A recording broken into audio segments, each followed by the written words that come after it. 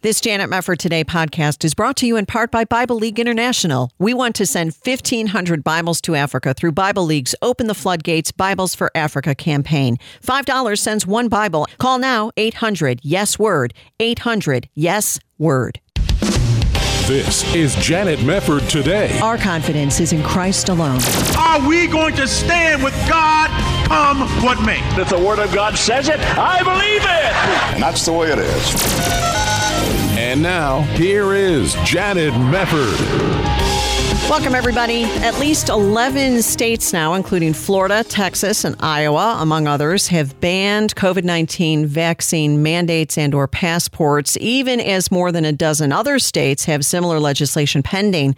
But other blue states either are working to launch or have launched their own vaccine passports, such as in New York, the Excelsior Pass, or California's digital COVID-19 vaccine record. And who knows where this might end. Even USA Today recently ran a story with this headline: Honor system paper cards won't cut it for COVID vaccine verification, experts say.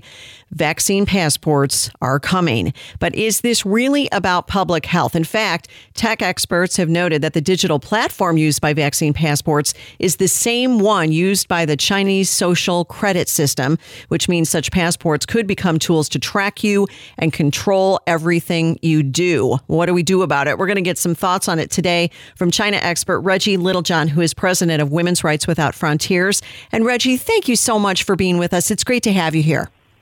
Oh, thank you so much for having me, Janet. I'm delighted to be here. Well, it's good to talk to you. What do you think about this whole concept of vaccine passports? This just looks like the most incredible opportunity to take advantage of a crisis, it seems. What is your perspective? Well, I would agree with that, and I have actually, together with others, have actually launched an initiative to stop them. So our website is stopvaxpassports.org, and we are doing everything we can to stop the rollout of this. So one thing people need to understand is that we make a distinction between the vaccine and the vaccine passport. I was talking to a friend of mine about a month ago. He's an eminent surgeon, extremely brilliant man. And I said to him, what do you think about the vaccine passports? He said, well, I've been vaccinated. My whole family's been vaccinated. And I said, well, I'm not talking about vaccines. I'm talking about the passport. Right. And he just looked at me blankly, like he had no idea what I was talking about. So we want to say we're not necessarily anti-vaxxers, but as you just said, the vaccine passport uses the same digital platform as the China social credit system. And we do not want this digital platform on American phones. No, I agree with you completely. So knowing what you do about the social credit system in China, explain to people why that matters in the context of bringing or potentially bringing vaccine passports to America. How do those things connect? Okay. So this is something that tech experts have warned about, is that the vaccine passport starts out just saying, well, whether you've been vaccinated or not, but that the functionality of the China social credit system, it would take a matter of minutes or hours, very short period of time, to encompass all this functionality in the vaccine passport. So what is the functionality? What is the China social credit system? So in China, it's a surveillance state, and on people's phones, they aggregate all of this information. So they track your medical history, your social media posts, see if you've said anything against the government, your bank account, your credit card, your shopping history. Have you ever bought something that you wouldn't want the government to know about? Well, they know about it in China. Your internet search history, your residence, your place of employment, your criminal history, facial recognition, the network of your relationships, your religious activities, and whether or not you participate in Xi Jinping thought, which is a Chinese thing. He's trying to brainwash everybody, and he wants everybody to listen to him and then answer questions showing that, that you understand his thought and you agree with it. So what they do is they have all of this aggregated into one place as a centralized database that will come out with a number about, how reliable of a citizen that you are. And if you have a high number, you can lead what looks like a normal life. Like you can travel, you can buy a home, you can get your kids into the schools, that you want them to go to, you can have a job. But the thing is, you're not free, because as soon as you post something or do an internet search that is against the narrative of the Chinese Communist Party, the first thing they can do is they can shut down your access to your credit card and your bank account, right? And in a cashless society, which China is and which I oppose in the United States, for this precise reason. If you live in a cashless society, and if the government shuts down your credit cards and your bank account, and you're severed from those things, then how do you even begin to live? You can't even buy food. Right. And then if you are a real dissident and you've had the courage to stand up against the Chinese Communist Party, they have facial recognition and geolocation, and they can disappear you in a matter of minutes. We don't want that ability, that functionality here. Right. Well, now, when you're talking about China, people will probably scoff a lot and say, well, we're not China. We don't have a communist party running things here. We don't have a dictatorship. But yet you listen to some of the things that those on the left are talking about, where they're saying if you're banned on one social media platform, you should be banned on all of them. We're going to go door to door and ask you about your vaccination status, et cetera. But it doesn't seem to match, Reggie, because when you look at the survival rate from the CDC regarding COVID-19, it's very high, not to mention the fact there was a recent study coming out that said people who have already had COVID-19 are thought to have pretty strong natural immunity, which would be, it would seem, according to the science, maybe not as necessary to have the COVID-19 vaccine if you didn't want to have it and you just wanted to rely on your natural immunity. So how do they even make a case that, I guess with the Delta variant, this is going to be the point that they stress, but how do they make COVID-19 such a big issue now to justify vaccine passports? I mean, aren't we in a downward cycle right now in terms of hospitalizations and deaths? Well, this is the thing. And I've listened to, many hours of virologists talking about this question, which is that the way that a virus works is that it's most virulent, it's most deadly in the beginning. Right. And it doesn't want to be that deadly going on, because if you kill the host, which is the person, then your virus ends with the person. So what happens over time is you get these variants, and the variants become more transmissible and less deadly. And so what we're seeing is all of these statistics about the Delta variant. Like, these cases of the Delta variant are spiking. Well, I want to know how many people are being hospitalized and how many people are dying of it, because I think that it is probably much less virulent than the original. And then, so what's the problem? I mean, I had the coronavirus. It was like a cold to me. Yeah. I know I had it because I lost my sense of taste and smell, and because I took a test that came out positive. All right, yeah. It was very close to a non-event, other than that I had to be quarantined. Okay, right. So everybody should be able to do a risk-benefit analysis. There are people who are at high risk, that if they would catch it, they would die, or if they would catch something like it, like the flu. There are people who catch the flu and die. If a person is in that state of health, then they might want to take the vaccine.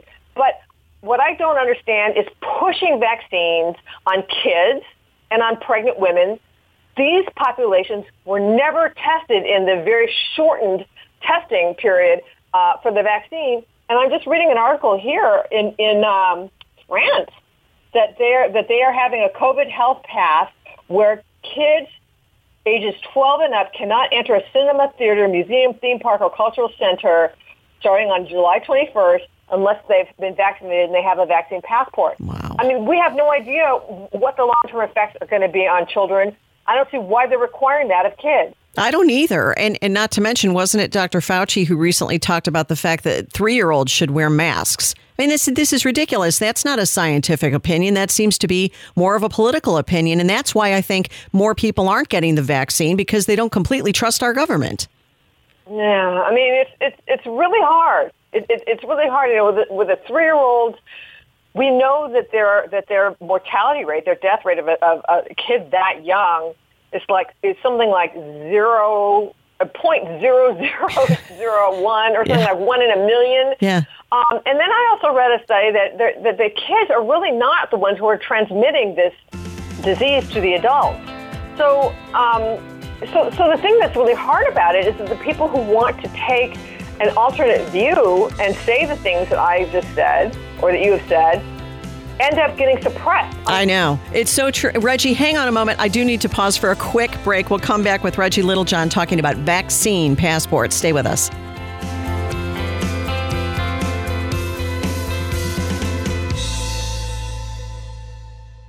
This is Janet Mefford for Bible League International, engaging the world with God's Word for more than 80 years. Believers in Africa are hungry to read their very own Bibles. Hear from Pastor Jeremiah in Zimbabwe. The church is growing very fast in the northern part of the country where Tsonga-speaking people and Zulu-speaking people and, we find that there's a movement of the Holy Spirit there where the hunger or spiritual hunger is very much visible. If you can imagine 10 Christians right now in many places in Africa, on average, 9 have no access to the Bible. Here's Lillian in Mozambique. We went to this church just on the outskirts of Maputo. The church had about 100 people, and the only person actually who had a Bible was the pastor. But everybody else had never seen a Bible. And that gives us motivation to want to go more, to do more, to reach to as many people as we can, where God gives us opportunity to go there and just take the word of God. Through Bible studies and resources that introduce people to Jesus Christ, Bible League is faithfully discipling new believers in Kenya, Ghana, Ethiopia, and many other African countries. Here's an evangelist named Joseph in South Africa. We were in a place called Mpumalanga. The lady there is about 62 years or so. She literally cried. She knelt down and she cried. She never, at the age of 60, she never had a Bible. It is so much fulfilling just to see people like her rejoicing when they receive their Bibles. You can be the answer to a Bible-less believer praying for God's Word through Open the Floodgates, Bibles for Africa. $5 sends 1 Bible, $50 sends 10, and your gift right now of any size will help us reach our goal to send 1,500 Bibles to Africa. Call 800-YES-WORD, 800-YESWORD, or there's a Bible League banner to click at janetmefford.com. I've seen people being changed by reading the scripture. Giving a Bible to somebody is the greatest gift you can give somebody in life. This is Janet Mefford Today. And now, here's your host, Janet Mefford. Well, we're learning more and more from leftist politicians and pundits what they think about those Americans who don't want to get the COVID-19 vaccine, or they don't want to get it yet. There are people who are on the sidelines for various reasons, and there are a lot of Americans who have also taken the vaccine. But what happens if and when we get to the point where there are vaccine passports, as already have been developed in certain blue states like New York and California? Reggie Littlejohn is with us. She's a China expert and president of Women's Rights Without Frontiers, and she is heading up this effort to stop this idea of bringing about vaccine passports. You can check out stopvaxpassports.org. Reggie, you were saying something important before the break, that is this idea that people who have a varying opinion on whether or not we should have, children taking shots and things like that. The problem now is you have even the Biden administration saying, well, we're working with Facebook to suppress disinformation. Isn't it the free exchange of information that's so vital at a time like this, so the truth can come out when you're allowed to hear all of the sides? Well, yes. And that's what, that's one of the main things that we learn even just in high school civics class. Yeah. The marketplace of ideas. The marketplace of ideas.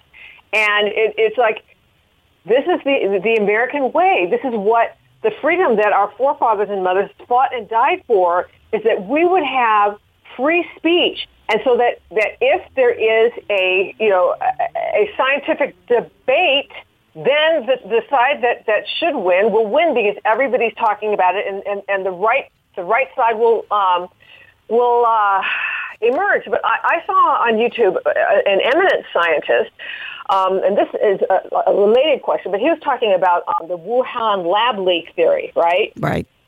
And what he said is that, in the beginning, the idea that this escaped from a lab was poo-pooed as being a crackpot idea, and now it's gaining more and more credibility. And what he said, and he's like a geneticist, he said, look, there's a part of this genetic DNA of this virus that could not have come from nature. Okay, so he was 100% sure that this came from a lab, and he said, I want to end my testimony or my statement with a chilling story, which is I called one of my colleagues, another eminent geneticist, and said, would you please review this for me and give me your thoughts? And he said no. And I said, well, will you give it to somebody in your lab to do that? He said, no.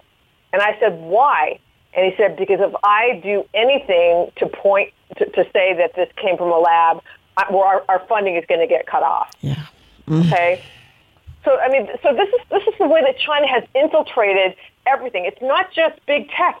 China they have a lot of money, and most of it is American money that we gave them. You know, that with our trade deficits. But and so they have infiltrated the natural exchange, or like the scientific exchange. So in the world of science, you want to collaborate with other people. You know, you figure that everybody's adding something.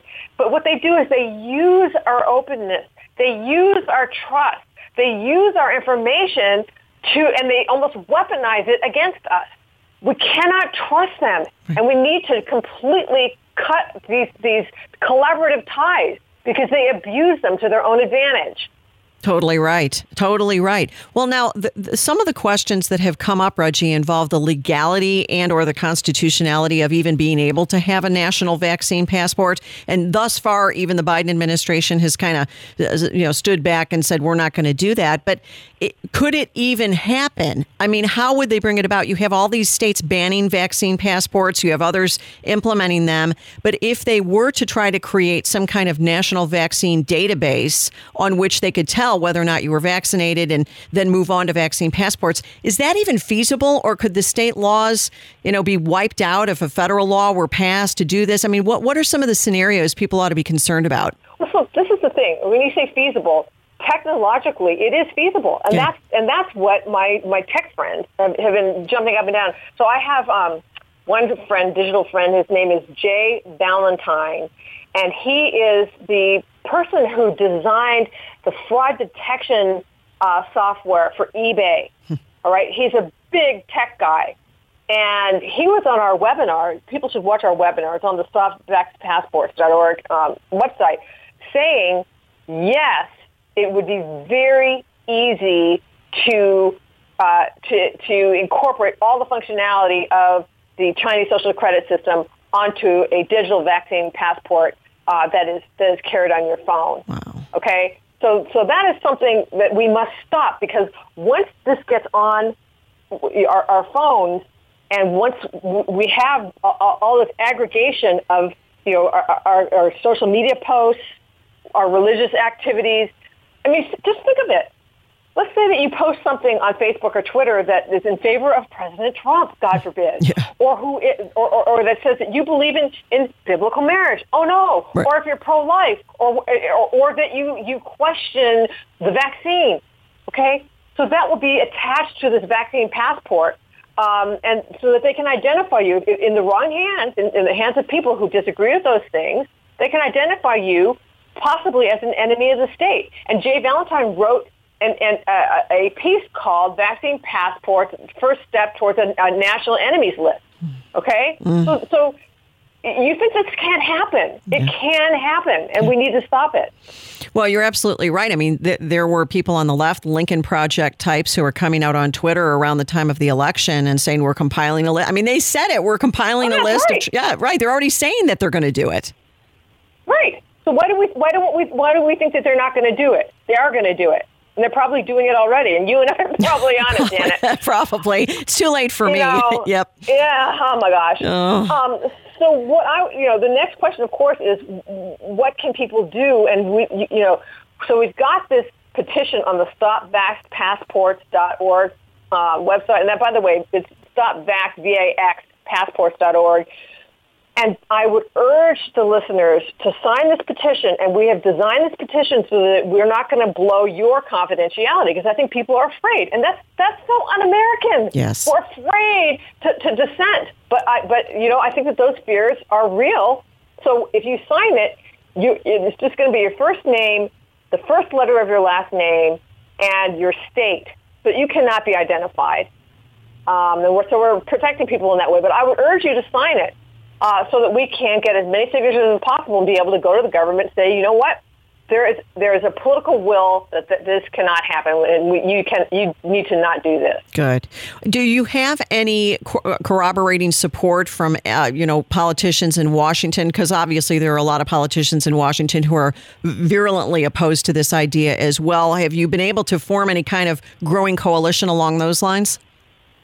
Well, there are politicians in D.C. who have either sponsored legislation or are doing something in order to oppose this. And what we need is more signatures on this petition so that we can be a credible voice. Because if you only have 50 signatures on your petition, no one's going to listen to you, right? Right. But if you've got 50,000, then they will listen to you, and then that can really help build the movement. Well, I love that. Let me give that out again. It's stopvaxpassports.org. That's stopvaxpassports.org, and you'll find the petition there. Reggie, some people are still holding on to the hope that HIPAA will protect us from the government knowing whether or not we've been vaccinated if they don't open their doors when the government bureaucrat comes to the door, ding dong, have you been vaccinated? If they get away with not having to answer that question, they might still have some faith in HIPAA. There are privacy laws. They can't know if I'm vaccinated or not. But doesn't it, kind of raise some antennas here when we're looking at what pundits are now saying, which is we should have schools and businesses and airlines making sure that you can't go and do business with them unless you've had a vaccine. And the airlines in particular, I was just reading, they have data because of international travel that they say on their websites they could share with a third party. So it seems there could be some workarounds there, even if the government can't directly ask you if you're vaccinated and get that information. They probably can anyway, but the airlines have access to it. So is HIPAA any protection at all? First of all, what you bring up a very important point that even though the Biden administration says they're not going to do some kind of a federal vaccine passport, they also said they're not going to stop other people, other states, other companies from doing basically the same thing. And so even if the federal government has not instituted a vaccine passport, if your school is requiring you to be vaccinated or have a passport to enroll, the airlines, restaurants, entertainment venues, et cetera, grocery stores, you're not going to be able to live your life. So they'll say, it's not required, but if you want to go to the grocery store, if you want to fly, if you want to do all these things, you have to have it. That is a mandated thing.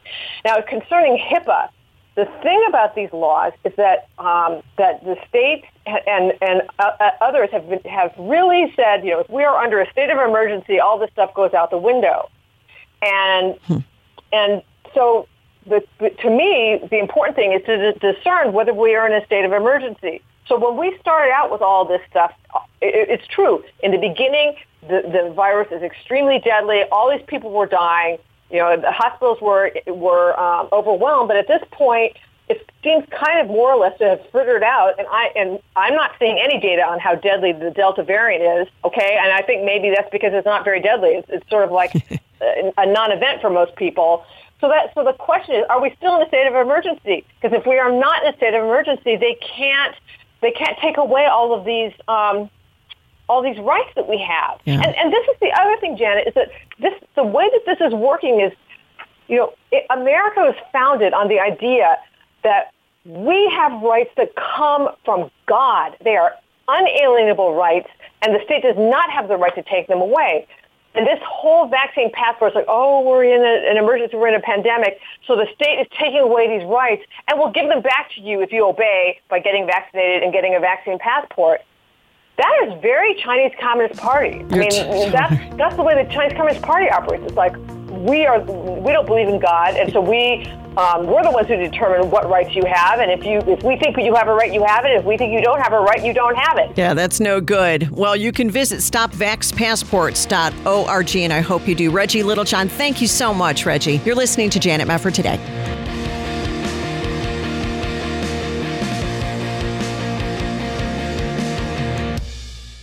This Janet Mefford Today podcast is brought to you in part by Bible League International. We want to send 1,500 Bibles to Africa through Bible League's Open the Floodgates Bibles for Africa campaign. $5 sends one Bible. Call now, 800-YES-WORD, 800-YES-WORD.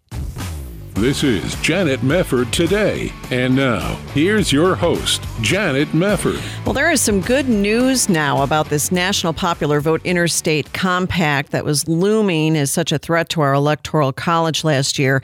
Did you know that not one state this year has joined the compact and no state legislature has passed any National Popular Vote legislation? That is a really big victory. So what happened? We're going to find out more about it now from Trent England, Executive Director of Save Our States, the one group dedicated to defending the Electoral College and stopping this dangerous National Popular Vote campaign. Trent, so good to have you here. How are you doing? I'm doing well, Janet. Thanks for having me on the show. Well, I'm glad to get some good news. We so rarely get good news these days in the political sphere, but this is really a shot in the arm, I think, for a lot of us who have been extremely concerned about the Democrats' plans to undo the Electoral College. Can you bring us up to speed? Yeah, absolutely. I mean, they were pushing as hard as ever for this early this year. And of course, most state legislatures start meeting in January or February, and most of them are done by, April, May, June, sometime in there. And as you say, just about every single one of those bills, 28 out of 29 bills, has died so far this year. And frankly, the one that's left is in Wisconsin, and it's not going to move up there. So it's been a great victory, and it's not just a partisan victory, which is, I think, really exciting and instructive. We have been able to stop this even in states like Virginia and Maine, where the Democrats control everything. Yeah. Because there are some Democrats, once you get out of Washington, D.C., I think unfortunately that the folks in D.C. are a little different, but once you get outside of Washington, D.C., there are some Democrats and plenty of Republicans who understand we need to keep the Electoral College. We don't want to basically tear down state lines and strip away state power in presidential elections. It would be a huge mistake. It would be, and that is big news, too, the fact that you've just mentioned that it's a nonpartisan sort of issue once you get out of the Beltway. Can you refresh listeners' minds a little bit on what this whole thing is about? Obviously, this is about stopping the Electoral College and making it easier for the left to win elections.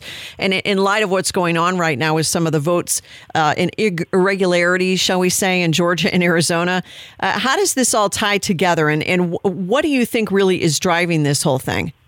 Yeah, so, this goes all the way back to the 2000 election when Al Gore lost to George W. Bush.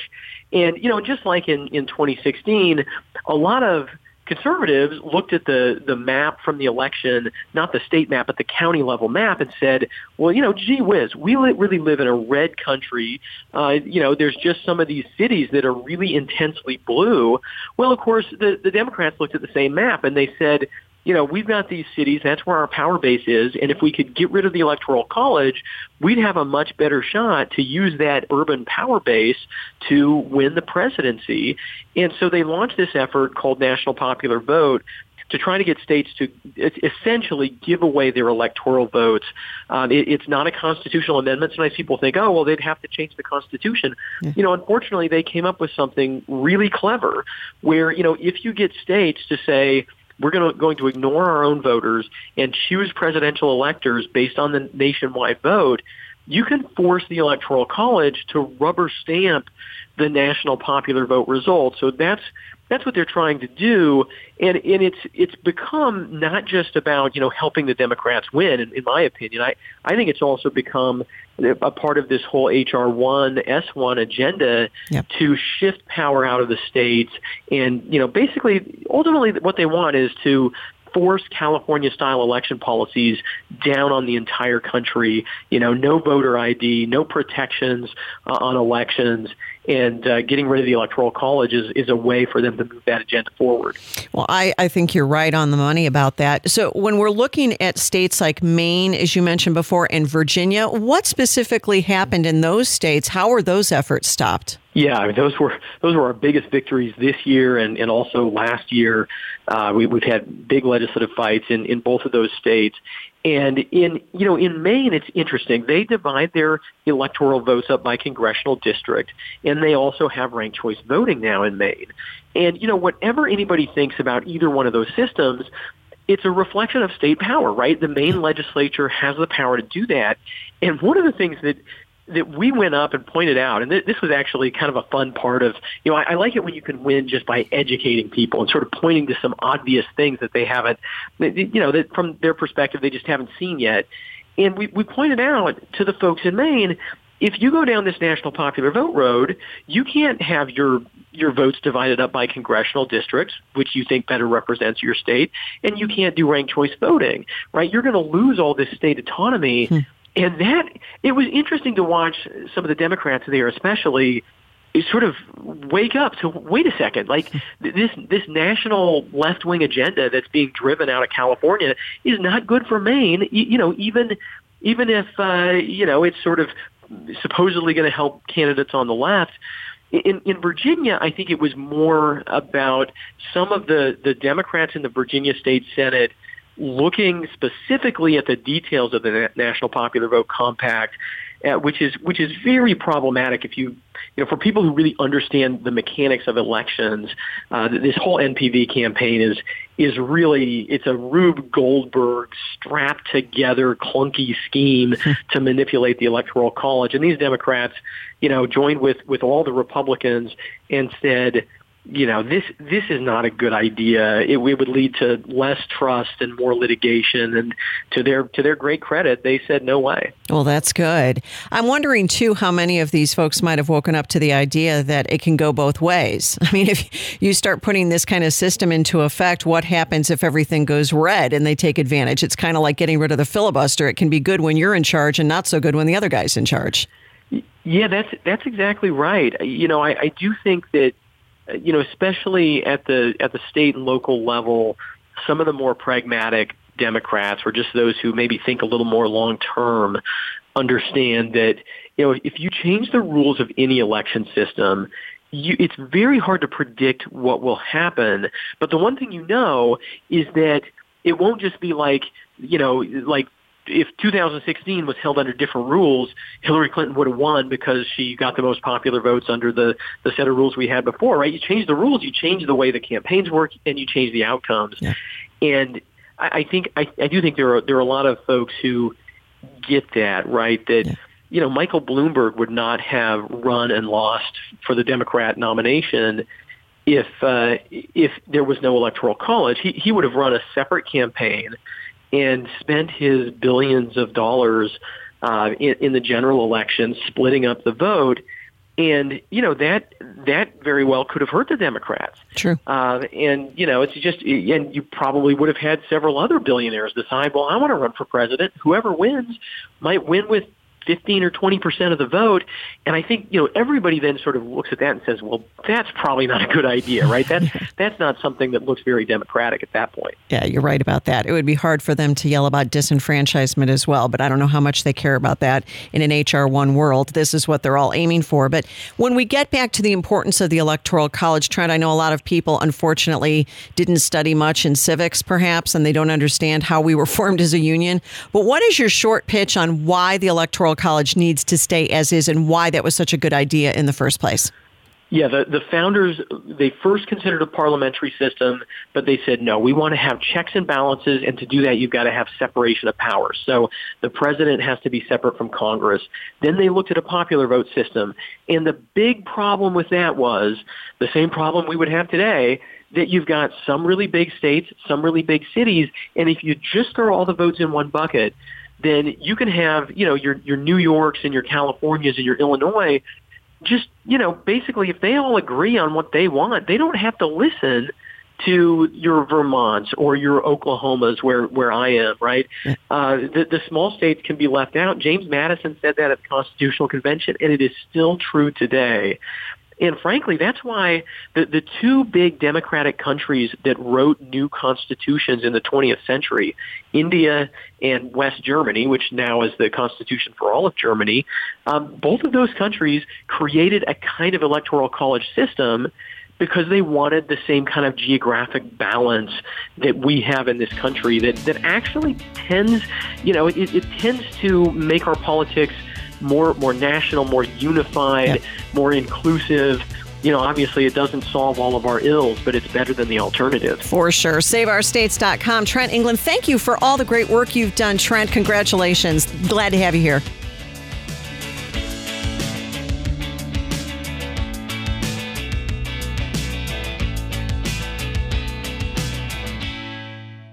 Ask yourself, what do you pay for health care? Are you single? Do you pay more than $199 a month? Are you a couple? Do you pay more than $299 a month? Do you have a family? Do you pay more than $399 a month? Yes, you can serve the entire family with health care for only $399 a month with Liberty Health Share. Liberty Health Share is a nonprofit ministry, not insurance, so your money goes toward helping other members with their eligible medical expenses. And in your time of need, other members are there for you, too. You can feel good knowing you're part of a community of like-minded individuals. Sign up at any time of the year. Pick your own doctor and hospital. Find out more at libertyhealthshare.org/JMT. That's libertyhealthshare.org/JMT. Or call now 855-565-2561. That's 855-565-2561 or libertyhealthshare.org/JMT. I was afraid. I was scared. I didn't know what to do. Everybody wanted me to have an abortion. The battle for life has heated up in our country, and standing for life is more difficult than ever. The Ministry of Preborn empowers young women in crisis to choose life by letting an expectant mother hear her baby's heartbeat and see him on an ultrasound. She's 80% more likely to choose life for her baby. She did let me hear the heartbeat, and I was like, wow, it's something like living inside of me. It was a beautiful thing to hear. Preborn is the largest provider of free ultrasounds in the country. Would you join with Preborn and Janet Mefford today and help women with crisis pregnancies choose life? For $140, you can sponsor 5 ultrasounds. All gifts are tax deductible. To donate, call 855-402-BABY. We really need your help during these summer months when donations tend to slow down. Please help right now if you can. 855-402-BABY. 855-402-2229. Or there's a Preborn banner to click at janetmefford.com. You're listening to Janet Mefford today. And now, here's Janet. Boy, I didn't think I would be talking about the issue of modesty so soon. We were talking about that just recently because of that song that came out from the Christian artist Matthew West, Modest is Hottest, and everybody got all worked up about it. Professing Christians got all worked up about it. Oh, you are, doing horrible things to girls by saying the phrase modest is hottest. And he comes back and says, I was just trying to say in kind of a funny way, I'm a dad of 2 girls and, you got to be careful out there. And I guess that's just not allowed anymore because everything is anti-purity culture. Does anybody else find it weird that people who profess to know and love Jesus Christ don't like modesty very much and get offended when you talk about modesty? Is that just flat out bizarre? Okay, here's another story that's making the rounds. This is from the New York Post. Christian youth pastor Bryce Brewer apologized for banning bikinis from his summer camp after receiving backlash. This is interesting. Here is what he put on his Facebook post just recently. So I need to issue an apology. I am using some humor here, too. I have been a youth pastor on and off for over 20 years, and I have issued the ridiculous ultimatum to my female students at summer camp, one-piece swimsuits only. First of all, I am sorry. Number 1, I am sorry that I didn't teach boys to control themselves. Number 2, I am sorry I laid the weight of purity on a girl's swimsuit while she was swimming and not on the boy's responsibility to not be gross. Number 3, I am sorry to all the girls who frantically searched for an appropriate one piece so that some male youth pastor could deem them appropriate. Story here, I accompanied my fiance and her daughter as we desperately looked for a cute one piece that would be appropriate for camp. It was hard and it stunk. He didn't say stunk. Number 4, I am sorry that we have deemed a young woman's body as something that needs to be covered. What? And let young men's bodies be okay to be seen. Okay, I'm going to come back to that one. Number 5, he says, I am sorry I ever let this be an item of discussion, usually led by men, at any youth leader meeting. This must have been awful for my female leaders and students to be part of. Why are stomachs overtly sexual? Why is a little cleavage sinful? This is a youth pastor talking like this. Why are women meant to feel they are responsible for men's actual sin of lust? Okay, I think you've lost the plot here, sir. He says, so I am sorry to all the students, especially female, that we subjugated to our rules. I am sorry to my female students as they desperately tried to search for a swimsuit in the days leading up to camp. Oh, come on. Finding a one-piece swimsuit just isn't that hard. Who's giving you your information, sir? I am sorry if you felt sexualized by us telling you to cover up. Okay, that's the opposite of feeling sexualized. It would be show more skin, would be sexualizing you. I'm sorry I didn't teach boys to be men and laid that responsibility on young women. Female students, wear a swimsuit that lets you have fun. Male students, stop being disgusting and control yourself. Well, that seems like a double standard, doesn't it? Girls, do whatever you want, and boys, it's all on you. Seems to me that you just flipped the script there, Pastor. Youth pastors, male especially, stop being chauvinist and making female students feel bad for having female parts. Christians live like Jesus. Okay, let me just address some of this. First of all, there are some very vocal people on social media, they're liberals, who love to scream and yell about various issues involving feminism. And this happens to be one of them. If you say the word modest to these women, they go berserk. Oh, are you saying that by having a girl cover up, that's her fault if a boy lost? Okay, using that logic, you could say, well, then you can just say what the pastor said. Girls, wear whatever you want. I mean, he says I still have standards that you've got to cover up, but why? I mean, then you could just walk around with nothing, right? And then it would be the boy's fault if he had a problem. Look, there is so much wisdom in the Word of God that is not being applied here.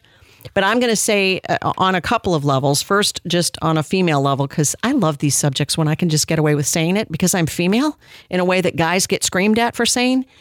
Look, you shouldn't be, and I'm assuming this is a Christian camp we're talking about. There's nothing wrong with telling girls to wear a one-piece swimsuit. And you know what? It's not that hard to find one. You can find a one-piece swimsuit pretty much anywhere. It's just not that hard. So the girls who are trying to claim, you're making it so much harder on me because I can't find a swimsuit that's modest. Yes, you can. Yes, you can. Look, I mean, just for one, if you go to any of the big box stores, you can find them. If you go to a department store, you can find them. If you go to some place like Land's End, if anybody gets the Land's End catalog at home, you know that modesty has been back in for several years. They have all of these sunscreen-oriented swimsuits, so you can get stuff with long sleeves, completely covering you up. You can get long, shorts to cover yourself, long skirts to cover yourself. There are all kinds of options for swimwear. So this pastor who thinks that women are just in terrible trouble because they just can't find a modest one piece, it's just not true. But second of all, I don't think that it's an either or situation. I think on the one hand, I've never heard anybody try to make the case that if a girl is exploited by a boy, that was her fault in the first place. But it's like my typical example that I give. Girls, would you dress up in a mini skirt and a tube top and walk down a dark alley at 3 a.m. in an urban area? I mean, that would be not so smart, right? So we know that dressing a certain way yields certain results, and girls who act like we don't know what we're doing when we're wearing certain clothing are just being liars. They're being liars. Girls know exactly what they're doing when they're wearing whatever they're wearing, whether it's modest or immodest. But more importantly, we've got to go back to the Word of God. And I go back to 1 Timothy chapter 2. This bears repeating because you got to listen to it in context. It starts out with Paul saying this: first of all, then I urge that supplications, prayers, intercessions, and thanksgivings be made for all people, for kings and all who are in high positions, that we may lead a peaceful and quiet life, godly and dignified in every way. All right. This is important. We are to live godly and dignified lives in every way. This is good, and it is pleasing in the sight of God our Savior, who desires all people to be saved and to come to the knowledge of the truth. For there is one God and there is one mediator between God and men, the man Christ Jesus, who gave himself as a ransom for all, which is the testimony given at the proper time. For this I was appointed a preacher and an apostle. I am telling the truth. I am not lying. A teacher of the Gentiles in faith and truth. I desire then that in every place the men should pray, lifting holy hands without anger or quarreling. Likewise also that women should adorn themselves in respectable apparel, with modesty and self-control, not with braided hair and gold or pearls or costly attire, but with what is proper for women who profess godliness, with good works. You have a passage right here tying the responsibilities of Christians to what they're wearing. You should, as a Christian, wear respectable apparel as a woman. Why is that controversial? You should wear what is proper for women who profess godliness, that it is a good work to not be wearing certain things that are going to draw undue attention to yourself. And I'm not a legalist on this, by the way. I like jewelry. I like dresses. I like all kinds of different clothing. I'm not at all legalistic about this, but there are limits, because if you're a Christian, you want to obey the Lord. You don't just start out by saying, what can I get away with? And then attribute it to, well, you're a legalist if you think that I can't wear this, that, or the other thing. We know what the line is. At least most of us do, or most of us used to. Or we have 1 Peter 3, likewise, wives, be subject to your own husbands, so that even if some do not obey the word, they may be won without a word by the conduct of their wives when they see your respectful and pure conduct. Respectable, respectful. There's an element of respect in what you're wearing. If you go into church, and I've seen people do this, wearing cutoff shorts and, a half shirt and flip-flops, I don't find that respectful at all, or respectable. And I know that's out of line a lot, because people like to talk about come as you are. Yeah, but I think come as you are has limits, because you wouldn't go to a job interview wearing that. You wouldn't go to the White House wearing that. Give me a break. It's been overuse, this line that you can just come as you are. You can come as you are. As a sinner, you don't have to clean up to get a bath, but you can look decent. You can put on a nice pair of pants or a nice skirt if you're a girl, what have you. You can look decent and modest. Why are so many professing Christians having a problem with modesty? Because I think what's happened here is that you've got feminism overtaking what the Bible actually says.